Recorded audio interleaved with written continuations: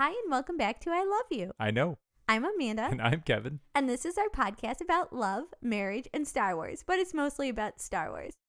Kevin, how you doing today? I'm doing great. It's Saturday evening, and we're still in quarantine, and, it's feeling like that. So at least you can tell the difference between Wednesday and Saturday this time, though. This time, yes. Yeah, so Yeah. we're making progress. We are. Yeah. Yeah. Well, that's good. So the good news is we know what day of the week it is. The bad news is we're just not quite ready to dive into Rebels. Rebels is, I think we've touched on just slightly, it's kind of a sad series because, it's a lot of sacrifice leading up to the beginning of, where Rogue One and then A New Hope and the original trilogy pick up. So too many feels for right now. So we're going to try to have some fun, and in looking at some of our notes that we prepped for this podcast, we might not have quite enough fun, might have too much feels, but, we'll do what we can. Kevin, tell everyone what we're going to be doing today. So we're going to go through like a little 16-question quiz that I found in my Twitter feed. You can basically sum up my Twitter as I like things that Jon Favreau likes, and that actually covers 2 Jon Favreaus. Okay. Yeah, Jon Favreau, the sci-fi movie producer who's going to be one of the directors in Mandalorian. He's an executive producer and director of Mandalorian season 2, and has been involved in Star Wars and Marvel movies and a whole bunch of things. He's in season 1 too, though. Oh right? yeah, he did work on season 1. Yeah, that's right. Yeah, but so that Jon Favreau, and then there's a political Jon Favreau that I also follow a lot. And then there's also various random programming stuff in there in my Twitter as well. But I have a lot of Star Wars content in my Twitter feed. And so just randomly, there was a little graphic of this 16 question, which is really not that appropriate for a tweet, but I digress on Twitter a little bit. It was a nice little 16 questions about Star Wars that we can run through. Cool. And just, kind of as a weird question, do you think it's unusual for a husband to direct message his wife a tweet and be like, did you see this? Whereas, shouldn't we have had a conversation at some point of, do you have any Star Wars content in your Twitter? And I am very sad to admit I do not. I need to work on that. But, literally, you were in one room. I was in the room next to you, and you messaged this to me. Yeah, I think that it is definitely a conversation we should have about the lack of Star Wars content in your Twitter feed. So yeah, we're going to talk about that after we're done with this. I mean, we can talk about it now, but yeah. I guess long story short, you should follow more Star Wars stuff in your Twitter feed. I guess that's the conversation. It's not really much of a conversation. But. No, you're right. You're completely right on this. I need to do a lot better. And I can give you some pointers. I would start with Jon Favreau, Dave Filoni, and then work your way out from there. Okay, that makes a lot of sense. Yeah. For what it's worth, I do have a good amount of Star Wars content in my Facebook feed. Well, that's good. I'm not as much of a Facebook guy as a Twitter guy. Yeah, but a lot of that is spoiler related, so I have to kind of scroll through it until I'm ready for it. Yeah, the Twitter people tend to be pretty good about not spoiling. There are a lot of there have been a lot of Mandalorian 2 rumors that have been flying around. They're very exciting. But yeah, and then as far as direct messaging you content from Twitter, I'm going to be honest with you. The reason that I would do that, and I would do it again in a heartbeat, is that 2 things. 1, I don't remember stuff from room to room, so I could literally walk from my office to the whatever room you're in, and with the intent to tell you about a Star Wars quiz, and completely forget when I get into the next room. But also, even if I did remember, there's a not great chance that I'd be able to find it in my Twitter feed again, because without turning this into a whole Twitter show, they mix and match what those feeds are, and if you see something once, there's no guarantee you're ever going to see it again. Yeah, and the algorithm's very difficult to follow. Right, and or sometimes I see something once and then I see it 8 times, and I'm like, Twitter, you've showed this to me several times. I understand that rumor is happening. I don't want to spoil any rumors for people who don't want spoilers, but right. Yeah. But so, if you see something 8 times, it's entirely possible I will see it 0 times. So that's why you message it to That's me. right. Yeah. All right. Okay. So let's get back to Star Wars. Now that we talked a little bit of our, I don't know if it's functional / dysfunctional relation. I don't know. I think it's a highly communicative relationship. We talk, we text, we tweet, we Facebook. We communicate on many, many levels. All right. So a win for us. Yeah. Okay, I'll take it. All right, so we got 16 questions about Star Wars, and I think there's going to be some highly controversial discussion here. we may find ourselves in agreement. We may find ourselves potentially finding disillusion in our relationship. We'll see where we go. All right, that sounds fun. I did, for what it's worth, I did try to pick some non-obvious answers to a few of these, just to spice things up. Oh, I did the same. Oh, good. Uh-oh. This should be fun. I'm afraid we picked like the same non-obvious answers. Yeah, that would be very like us, wouldn't it? It totally would be like us. I also have some 3 or 4 part answers, so buckle up. This is going to be a journey. Oh, all right. Okay. So let's get into it here. Your favorite trilogy. I have to stay with the original trilogy. Like the OT, across the board, I think is my favorite. In part because I don't there's nothing about it that I really dislike. I think that there are bits and pieces of the OT and even some parts of the post-quel trilogy that I really, really, really like. And in some ways, there are some moments that are better than anything in the OT. But the OT as sort of a whole is still my favorite. Gotcha. So I also agree with you. Overall, the original trilogy, it's got everything we want. It's got the Star Wars, it's got the relationships, it's got the fight scenes, it's got the different characters that we meet, it's got critters, it's got battles, it's got everything. The special effects, they hold up. They're really great. But if it wasn't for Jar Jar and the horribly poorly cast role of Anakin Skywalker, I would be inclined to really be thinking about the prequel trilogy in comparison to the original trilogy, because I feel like the plot and the political intrigue is unparalleled. I don't think the plot's that complicated in the original trilogy. Yeah, it's funny that you say that, because I literally wrote down on my piece of paper here, OT, but the prequels are underrated. Completely agree. Yeah. Like those storylines, the plots behind them, if it had been, fleshed out and or acted out by more talented actors, it could be awfully close. Yeah, I maintain that the writing is worse than the acting. I know this is something you and I disagree about, but I'm not sure that Hayden Christensen with a better script would have done a better job as Anakin. How many movies have we seen Hayden Christensen in? Besides Two Star Wars films. 2 Star Wars films. Do you think that if he was a very talented actor, we might have seen him in some other films? No, that's fair. Okay.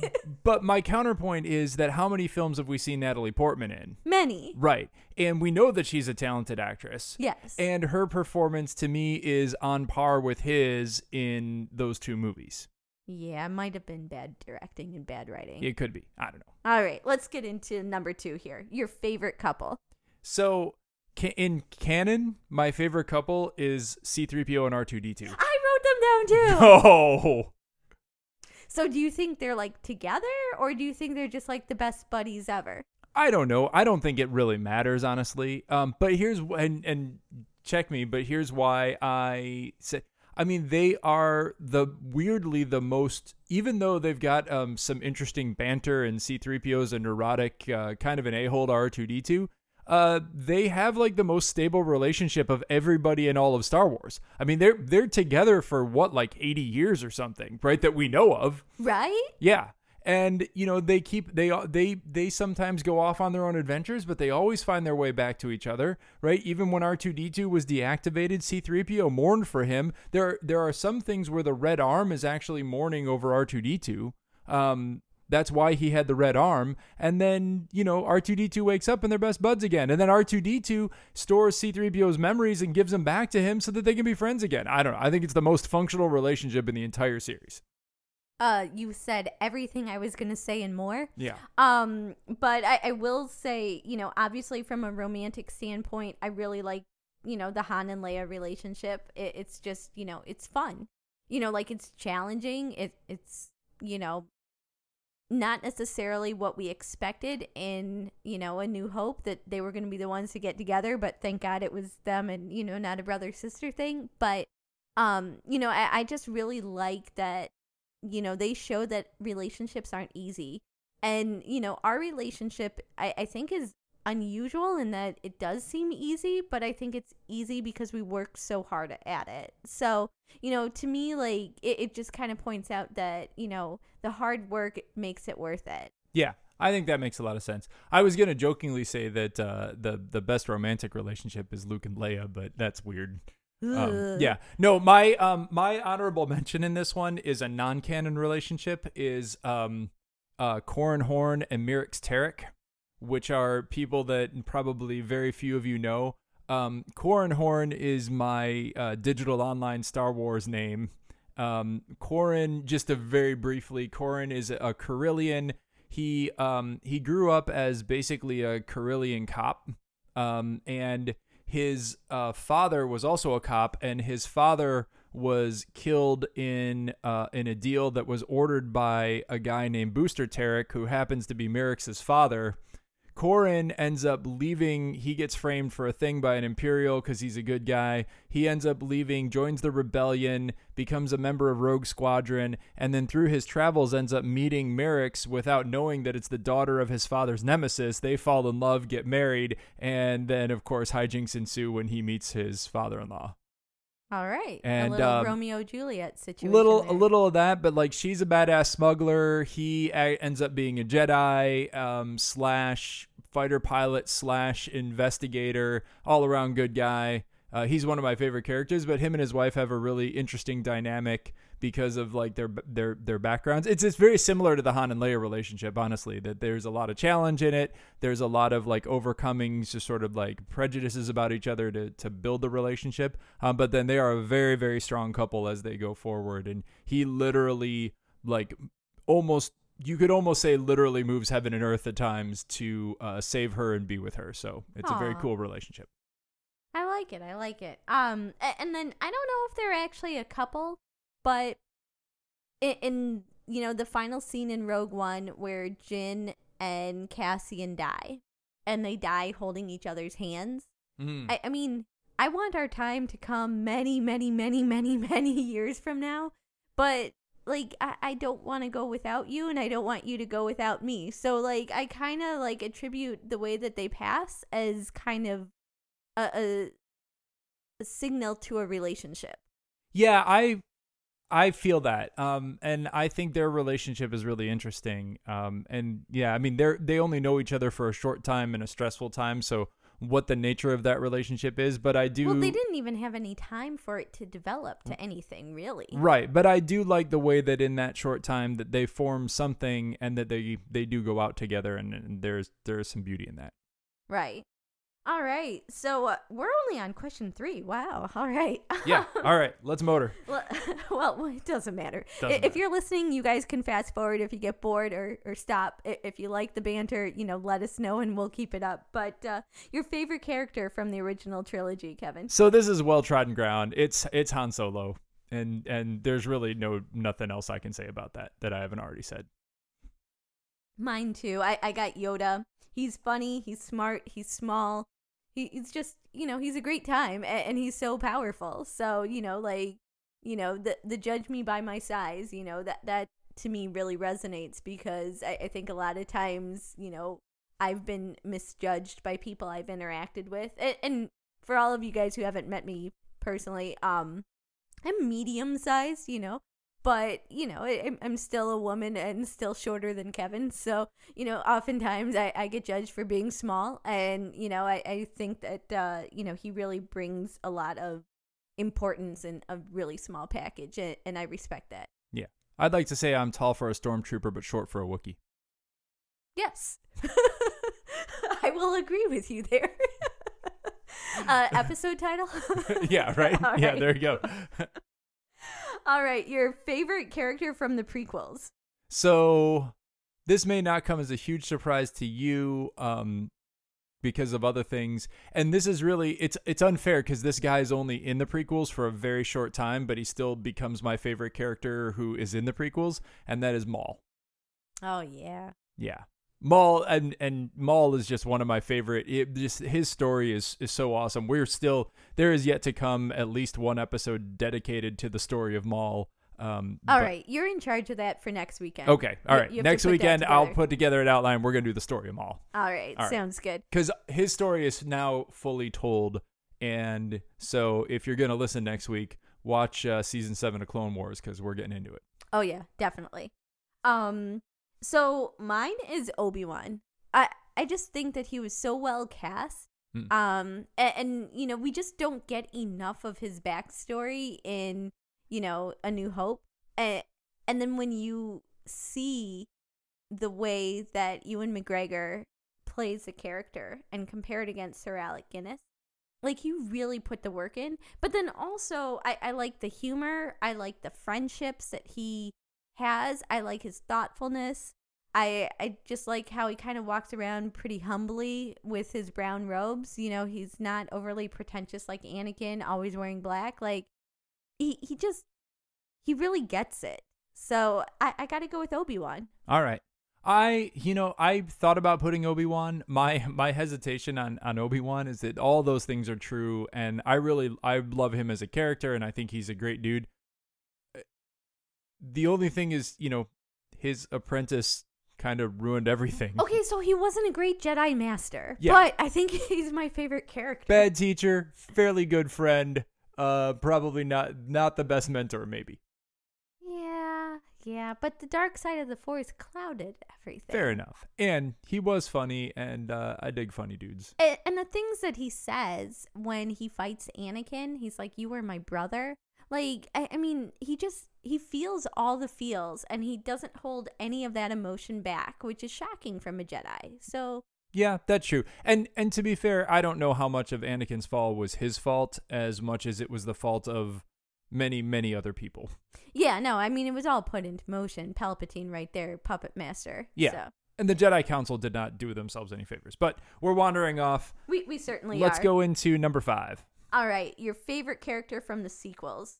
So Rey is really my favorite character from the sequels. Yeah, I agreed. Right. And I mean, you and I talked about it in some of the other podcasts and stuff, but like Poe and Finn and Rose and Holdo and like even Leia to some extent in her persona in the sequels. Wait, Holdo's not in the sequels. Holdo? Oh, Admiral Holdo. Admiral Holdo. Oh, Amilyn Holdo. The Holdo maneuver. Yeah. Okay, fair. Yeah. All of the like they're all kind of like, I don't know, they all annoy me. But Rey, I really like Rey because she is interestingly focused. She is powerful. She's even more powerful than she knows. She's humble, but she also is a great leader, and you know, her innate connection to the Force is pretty amazing, and her ability to sort of overcome a lot of obstacles to become who she is pretty great. Agreed. And if they had actually done something, I would say that potentially Maz Kanata could have gotten an honorable mention here. But we learn nothing about her. It's disappointing. So she seems like she's got a really cool backstory and we never get it. So she's an intriguing character from the sequel, but... Sure. Here's hoping that she rebuilds her castle and Din Djarin makes a stop there one day. Oh, that would be sweet. Yeah. Not out of bounds. I'm there for that. Sure. All right. Favorite trio? So this is an interesting one. I had to think a little bit about this because I couldn't think of a ton of trios, and I feel like this was a setup, or maybe it's a podcast, so everybody can't see your face. But I put Han, Luke, and Chewie. Okay. So mostly because on the Death Star in A New Hope, they are a really interesting. Like, I don't know. I just like I like the interaction. I like the banter. I like that the whole thing in the control room where they're talking about, like, you know, marching into the detention center isn't what I had in mind, and then like Luke trying to manipulate Han, and Chewie's just sitting there like, come on, you guys are goofs, and then they all go and they run their plan together, and then they totally screw it up, and then Leia has to save them, and I don't know why, but I love that whole vibe that the three of them have together. Okay, I'll support that. Yeah. So I went with Clone Wars trio here. I went Obi-Wan, Anakin, and Ahsoka. Oh, that's a good one. I hadn't even thought of that. Yeah. And especially like kind of early on where Anakin keeps calling her Snips. Like, because then you've got kind of like the child father and like grandfather kind of relationship, if you will. Like you just have so much dynamic there that it just, you know, it really resonates family. So. Yeah, that's pretty great. Okay. All right. Favorite friendship. So there's one right answer here. If you get this wrong, we're gonna have a talk offline. Oh boy, I better get it right. Okay. I said Rex and Ahsoka. Okay, That's a good answer. that is a good answer. It's not the right answer, but it's Rex a good and answer. Ahsoka are. I mean, she frees his mind, for crying out loud, and they stay friends through multiple Spoiler wars. alert, everyone. So, I already said that a minute ago. okay. Han and Chewie. Okay, that's also a very good answer. No, that's the right answer. That is the Your right answer is a very good answer. Okay, that is the right answer. My answer is a very good answer. I'll allow it. Okay. Yeah. Yeah. So, yeah. So Han and Chewie. Yeah. Do you think, like, I always wonder about their friendship, like, and we've talked about this before, but like the nature of their friendship. It's a very, very, very strong friendship. They're but brothers. okay. Yeah. All right. Yeah. Like, I mean, you know, when you basically have, you know, one freeing the other and have a series of adventures together that put you in life and death situations, like, you realize that this is someone that you would die for and they would die for you. Like, that's your family. Like, Yeah. And the fact that they choose to stay together, you know, then that just makes it the strongest possible friendship you could have. Yeah. Yeah. I would say that that's also describing Rex and Ahsoka. It is. But, I mean, here's the thing, is that Rex was, like, created to be a part of, you know, the clone army. And Ahsoka was basically abducted and put into the Jedi Order. And you know, so their friendship began. Han and Chewie were put together because they were going to die. Yeah. And they chose to change their death to a life together. That's really cool. No, that's pretty great. All right, let's move on. Okay. All right, your favorite droid. I said IG-11. Oh, I do love IG-11. Sleeper pick, IG-11. I wrote him down too. Did you really? Yeah. All right. I like BB-8 from like the fun dog version. Yeah. But I like IG-11 as a nurse, just, you know. Yeah. The sacrificial IG-11. lamb. Yeah, he just has a great arc, and I do love his Terminator 2 ending. Right? Yeah. I would say my honorable mention goes to, and I can't remember exactly their designation, but the strategy droids that the Separatist army have, the ones that kind of have like a beak. Not the B1 Roger guys, but the guys who like the strategy dudes are kind of boxy and they got like a little like beak face. Yeah. And in particular, the one in it's in a Rebels episode that did not get deactivated at the end of the Clone Wars, and he kind of makes Rex and Ezra and Kanan fight out like a last battle of the Clone Wars. Oh, that was a great episode. And just like the personality of those strategy droids was always wild, and then the fact that they were so good at strategy, and then that they were also so gullible, and that the Jedi would trick them all the time by like fake surrendering, and then they would change their strategy around a fake surrender. And that's one of those strategy droids is involved in season 6 of Clone Wars around the algorithm and everything, and like they're just really interesting. Like as a class of droid, they're the most kind of interesting. But my favorite droid is IG-11. Honorable mention, of course, goes to R2-D2 just for being there for everything. Oh yeah, for sure. But he's the easy answer in this. Oh yeah. Who would be your Jedi Master? Who would be your Jedi? I keep answering first. You go first this time. Okay, so like realistically, I know that as much as I'd want it to be Yoda, I just don't know if I would be that strong with the Force that Yoda would take me on. I think I would get to be in his like big classroom setting, but I don't think I would get one-on-one tutoring with him, which is really sad to admit. But I think Qui-Gon would take me on. You guys can't see Kevin. He just made a face and raised his arms. But no, I think Qui-Gon would take me on because I am so hardworking and I tend to do as I'm told. But I ask questions where it makes sense, and I think that Qui-Gon would respect that. See, I also put Qui-Gon. Did you really? I really did. It's like it's written down. You could check me, right? And I said Qui-Gon because I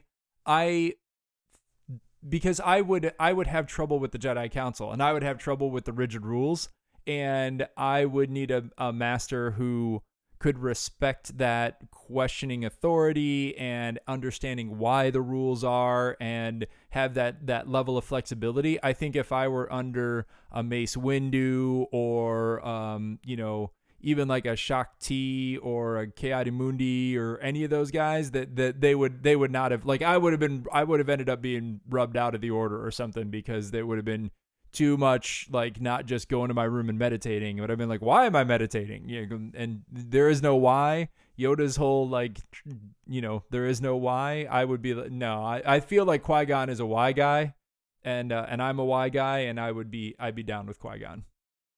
All right. Yeah. Interesting. Although it's not really the question, and I don't think that she's really going to be a Jedi Master, and we don't know where her story's going in the future, but should Rey decide to teach the new generation of Jedi, I'd be in for that, to have her be my master. Yeah. Because she seems to tap both the light and the dark side, and I think that is responsible. Yeah, I also think that you're as a hard. It's interesting that you said that your hard work, your work ethic would be appealing to Qui-Gon. I didn't get that impression from him that is. I don't think it's a thing that he would not value, but I don't think it's a thing that he finds essential. And that I think Rey, though, on the other hand, she is a focused workhorse. Like, you and her would get together great. Yeah, we'd make things happen. Yeah. All right, your favorite lightsaber color. So this is weird from a question of like, is this just your favorite color, or are you trying to ascribe? Because there are people who try to ascribe different meanings to different lightsaber colors, and like what's the difference between a blue and a green and a yellow and a purple, and obviously a red has its own meaning. I'm a blue, but I think green. I think you would be a green. Yeah. I'd be a blue. I just, pure aesthetics. So I like the color blue better than I like the color green in real life. How often do I wear green? Ever? You kind of coerce yourself one day a year. Yeah, that's about it. But no, I do really like the way that the green lightsabers look on the screen, and I like them when I see them in the fights, and I think they just look really powerful and really force strong. All right. So, yeah. That's solid. My only comment on that, I saw a picture the other day in my Twitter feed, actually, and it's a very iconic shot in the Emperor's throne room on the Death Star when he's tempting Luke into taking his lightsaber, and Luke finally turns around and he grabs his lightsaber and he lights it and he's trying to cut the Emperor down, and Vader, he gets in there and you see the two lightsabers crossed right in front of the throne. And it's a red and a green, right? And it's Christmas. It's a weird Christmas Death Star look, and that's sort of why I lean away from the greens. If you're fighting a Sith, you have a weird Christmas vibe. But it just goes on to make it like, Iron Man 3 is a Christmas movie. Die Hard's a Christmas movie. Oh, okay. It just makes Star Wars always a Christmas movie. Does that make Return of the Jedi a Christmas movie? It does. All right, solid. All right. I'll allow it. Huh, okay. Light side or dark side? I'm light side. Of course. Yeah. Me too. Yeah.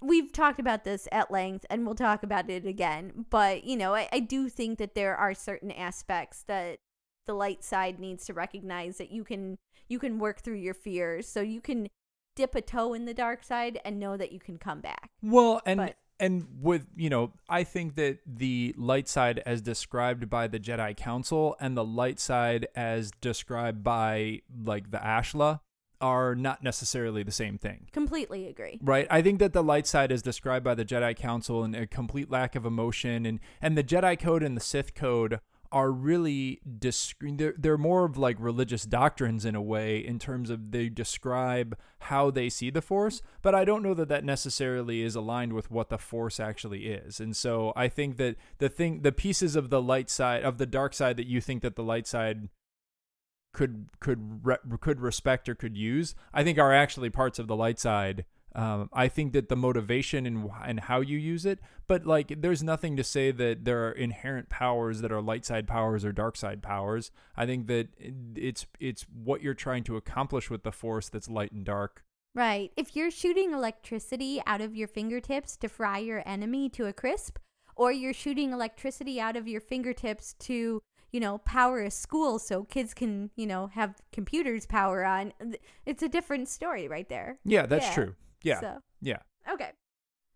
Most overrated character. Easy answer. You want me to go first? Yeah. Kylo Ren? Yeah. Yeah. Yeah. I mean, I won't go into my rant again. You guys have all heard it.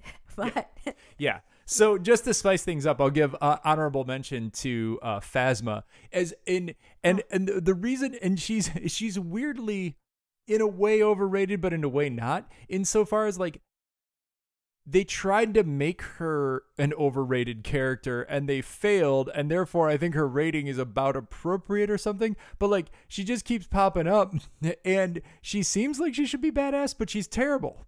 yeah, she's just a bad Penny. That's all it is. Yeah. It's like she just keeps showing up and you don't know why. She hasn't exhibited any kind of force. You don't know her backstory.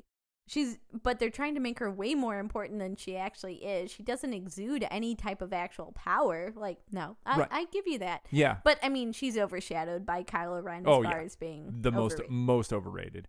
Yeah, I was trying to think of anyone else that is, overrated. I think overranked characters, I would say that Hux has no business being in charge of the military of the First Order. That guy would never have made it. He's so sniveling.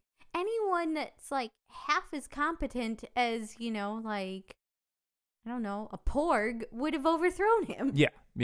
The other person I think is overranked is Director Krennic. Like I mean maybe he's got some skills that we just don't see in Rogue One, but like the things that he's up to in Rogue One, he has no business being in charge of a super secret giant space battle station.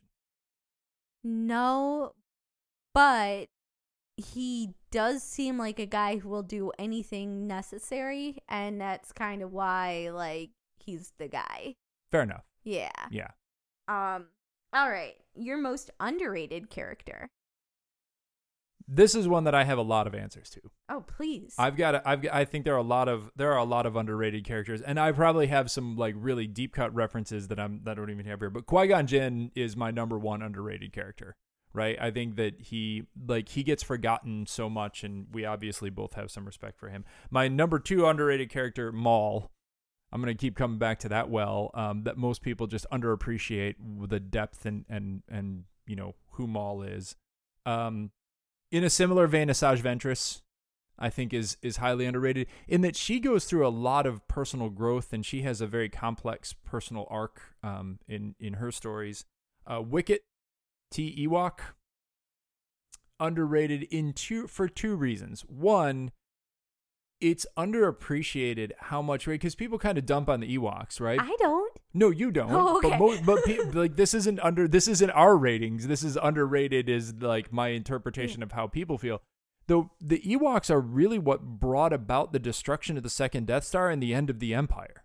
They totally are. Right. They are a fierce people that are defending their home. Yeah. Like, and Wicket in particular, right? I mean, if you think about, where we kind of meet him, right? Leia has just like, there are these people on his planet that have this technology that are well beyond anything that, he's got, right? And this woman just crashed a speeder bike and he comes up to her with a spear and is like, he doesn't know what other power she has. And like, right. And so he confronts her and then befriends her and then does diplomatic work with her at some level to bring her to his village. And then somehow they make her a dress and braid her hair for reasons. well, that part is weird, but do you think that maybe Leia unintentionally was using the Force there? It could be. Yeah. Yeah. I mean, a combination of her diplomatic training and her latent force powers probably helped there. But Wicket brought her to his chief and somehow like made a deal with her without being able to speak a common language. That's pretty impressive, right? So. Completely agree. Yeah. My last one. I got one more. All right. Grand Admiral Thrawn.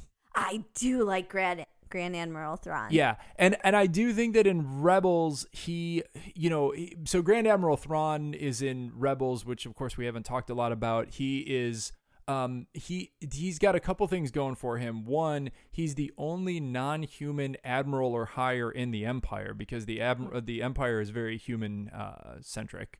Right. And just for all of you guys, since we haven't talked about Rebels yet, and if you haven't watched Rebels, you should, but Grand Admiral Thrawn is a bad guy. He's, not the guy we want to win, but he believes in a sense of right and wrong and a sense of honor in his fights. And that is, there's honor among thieves the way that he does it. Yeah, I would actually classify him as an Imperial, but not necessarily a bad guy.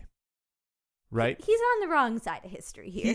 He is, but to your point, he does it in such an honorable way, and and he comes from the very first trilogy of books that were written after the movies were produced. Deal largely with him and his strategic thinking and the way he uses art to sort of diagnose the strengths and weaknesses of cultures, and then uses that to his advantage.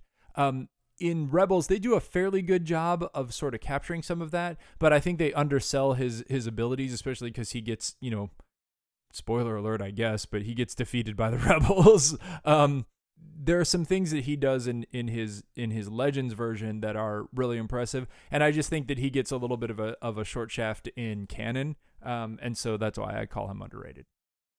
All right, I'll support that. Yeah. Who do you have? So mine, I also went Rebels. I went Kanan Jarrus or Hera Syndulla. So, I mean, essentially without them, there is no rebellion, I mean, she's basically like a low-level terrorist, and he's her boyfriend that she convinces him to, like, continue with her actions. But he trains Ezra, who is huge. And he kind of, he sacrifices himself that allows the rebellion to continue. And without, the two of them and, I mean, I just don't know who you pick, one or the other. But I think that neither one of them really makes it into any of the movies. And they're so crucial for what we need to have happen. Yeah. Actually, Hera... Well, actually. She does, but we don't see her. She gets a shout-out cameo in Rogue One. Yeah, but that was like an Easter egg deep cut reference. Yeah. It wasn't like, let's have her, like, screen time. That's right. Yeah, so underrated. Underrated. All right, favorite ship. So the easy answer is the Millennium Falcon. Also the right answer. So to slide over the right answer into more interesting answers. Fair. I say the T-65 X-Wing, and I'm very specific about the T-65 because I don't really like those T-70 nonsense in the sequel trilogy. I like the old school T-65s from the original trilogy. Okay. Yeah. And I like the Nubian class shiny ships that look really luxurious. We were talking about this yesterday. Yeah. Like, if you were going to take a 6-day trip across a galaxy far, far away, what ship would you want to be in? I do not want to be in the Millennium Falcon. That is for smuggling. But for putting your feet up and, binge watching some episodes on Netflix and having your handmaids braid your hair, I want to be on that Nubian class starship. That's fair. I have a couple other honorable mentions. Sure. The TIE Defender. Yes. Which is, it's a TIE fighter, but it is a badass TIE fighter that both, and this is just another, this was a really cool tie-in that they did. This is another Rebels reference. And we're talking about Rebels a lot tonight. This is another Rebels reference. This was sort of Grand Admiral Thrawn's pet project, was to build a new variant of TIE fighter that has shields and hyperdrives and extra, lasers and proton torpedoes, and could really compete with the T-65 X-Wing and the A-Wing and defeat them. And it's actually a back reference to a video game that was released in, I want to say, 1997, called TIE Fighter. It was a new concept fighter in that game, and I just remember dozens to maybe hundreds to maybe more hours of me playing that game, and that I love the fact that they brought it into canon by sticking it in Rebels there. And then my last one is a non-canon Legends reference to a ship called the Errant Venture, tying all the way back to my earlier answer about Corran and Mirax. In a weird whole long story, Mirax's father Booster is present and instrumental in the New Republic capturing an Imperial class Star Destroyer. And because he happens to be on the Star Destroyer at the time that it's captured, he claims it as salvage and declares it his personal Star Destroyer. And the New Republic says, we can't just let a smuggler running around with an Imperial class Star Destroyer. And he says, well, it's mine. I captured it. The captain surrendered to me, not to you. And so they make a deal with him that he's allowed to keep it, but he has to disable most of the weapons on it. But he has enough for self-defense. And so he turns it into basically like a floating smugglers / casino / vacation resort. I'd go there. Yeah, and the funniest thing about it is he keeps enough of the turrets on it so that people think it has more weapons than it does, but he also wanted to paint it red, and he starts getting it painted red, and then it turns out there's not enough red paint to cover a Star Destroyer, and so it's like kind of like half white, half red because he could not afford enough red paint because it's huge. He should have talked to Sabine Wren about this. Yeah. Yeah. But yeah, so it's just my favorite kind of fun ship because it's a red Star Destroyer. It's a mostly red Star Destroyer that just wanders around and is basically a casino vacation spot with some smugglers on it. That's funny. Yeah. All right, let's go completely the opposite direction here. The saddest death. Saddest death. Yeah. Yeah. You want me to go? Yeah. Okay. So, by all accounts, it should be Padme Amidala's death. But it is not, because it is so poorly acted, and it's just like, at that point, you're kind of grateful that her character's come to an end. But... harsh but fair? Yes. Yeah. But when Han Solo gets killed by his son, I screamed out during the film, and a few tears escaped my eyes. When Kanan Jarrus died in Rebels, yeah, I got kind of misty then. Yep. Every time too, because I've watched Kanan's episode, I don't know, 4 or 5 times. It gets me every time. Yeah, no, it's too many feels. Yeah.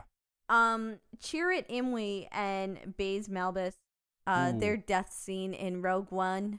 Oh gosh, that might be too powerful for me. It gets harder and harder every time, and then subsequently, Jyn and Cassian when they die, holding hands.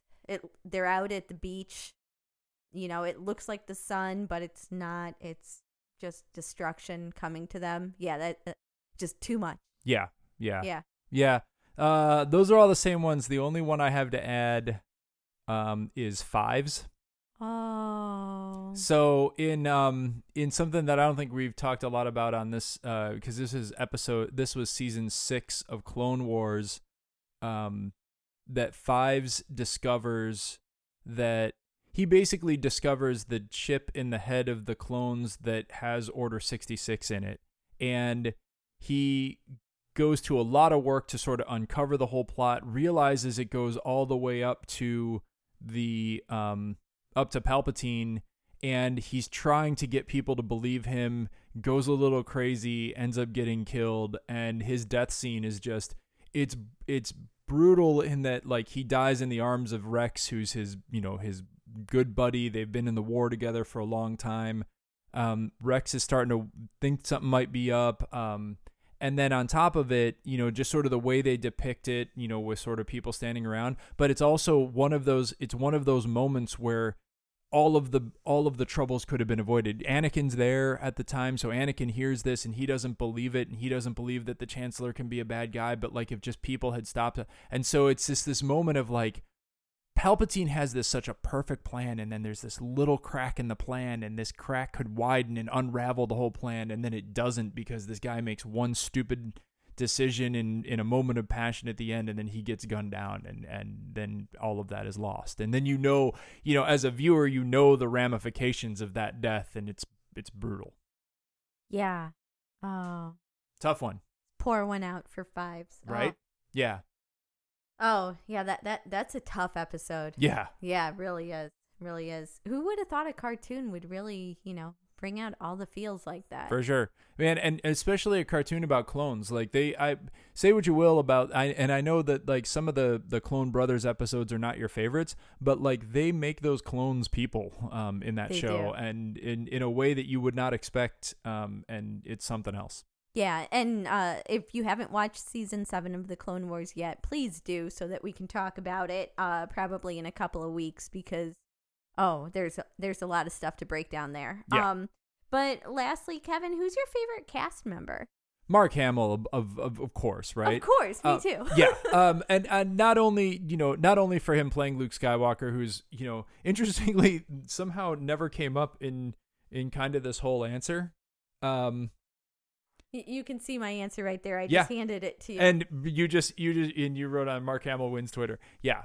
And I think that's the thing about Mark Hamill that I really love is that he not only was he, one of my favorite people in Star Wars, but he loves the fact that he was in Star Wars, right? And moreover than kind of any other cast member who was in any of the Star Wars stuff, he loves it. He loves the fans. The things that he does for the fans, he has even gone so far as, sorry to throw some feels at you, but he's gone so far as to like go to hospitals as Luke Skywalker and spend time with terminal patients on more than one occasion, doing like hours as Luke Skywalker, and just all the stuff that he does and all the love that he has for being a part of Star Wars and the respect that he has for the franchise and the fans is pretty amazing. And I think that's exactly it, is that he recognizes that maybe he didn't have the most robust movie career. I think in comparison, we could look at Harrison Ford's career, far more films, on screen, far more popularity. But, Harrison Ford shows up for the paycheck, and I respect that. We all have jobs we have to go to, and we do that too. But I think by really expanding, how much it means to people, the way that, he just communicates with his fan base, the way that he supports people who have supported him. And then the fact that he's like totally on board for doing voiceover work and cartoon voices and that kind of thing. Like his Joker is by far the best Joker. He is the Joker. Yeah, he is the Joker. Yeah. Yeah. No, he's just like a really good actor when it comes to that kind of stuff. Yeah. And I would, for one, put Corvette Summer up there against Indiana Jones. No, I can't finish that sentence.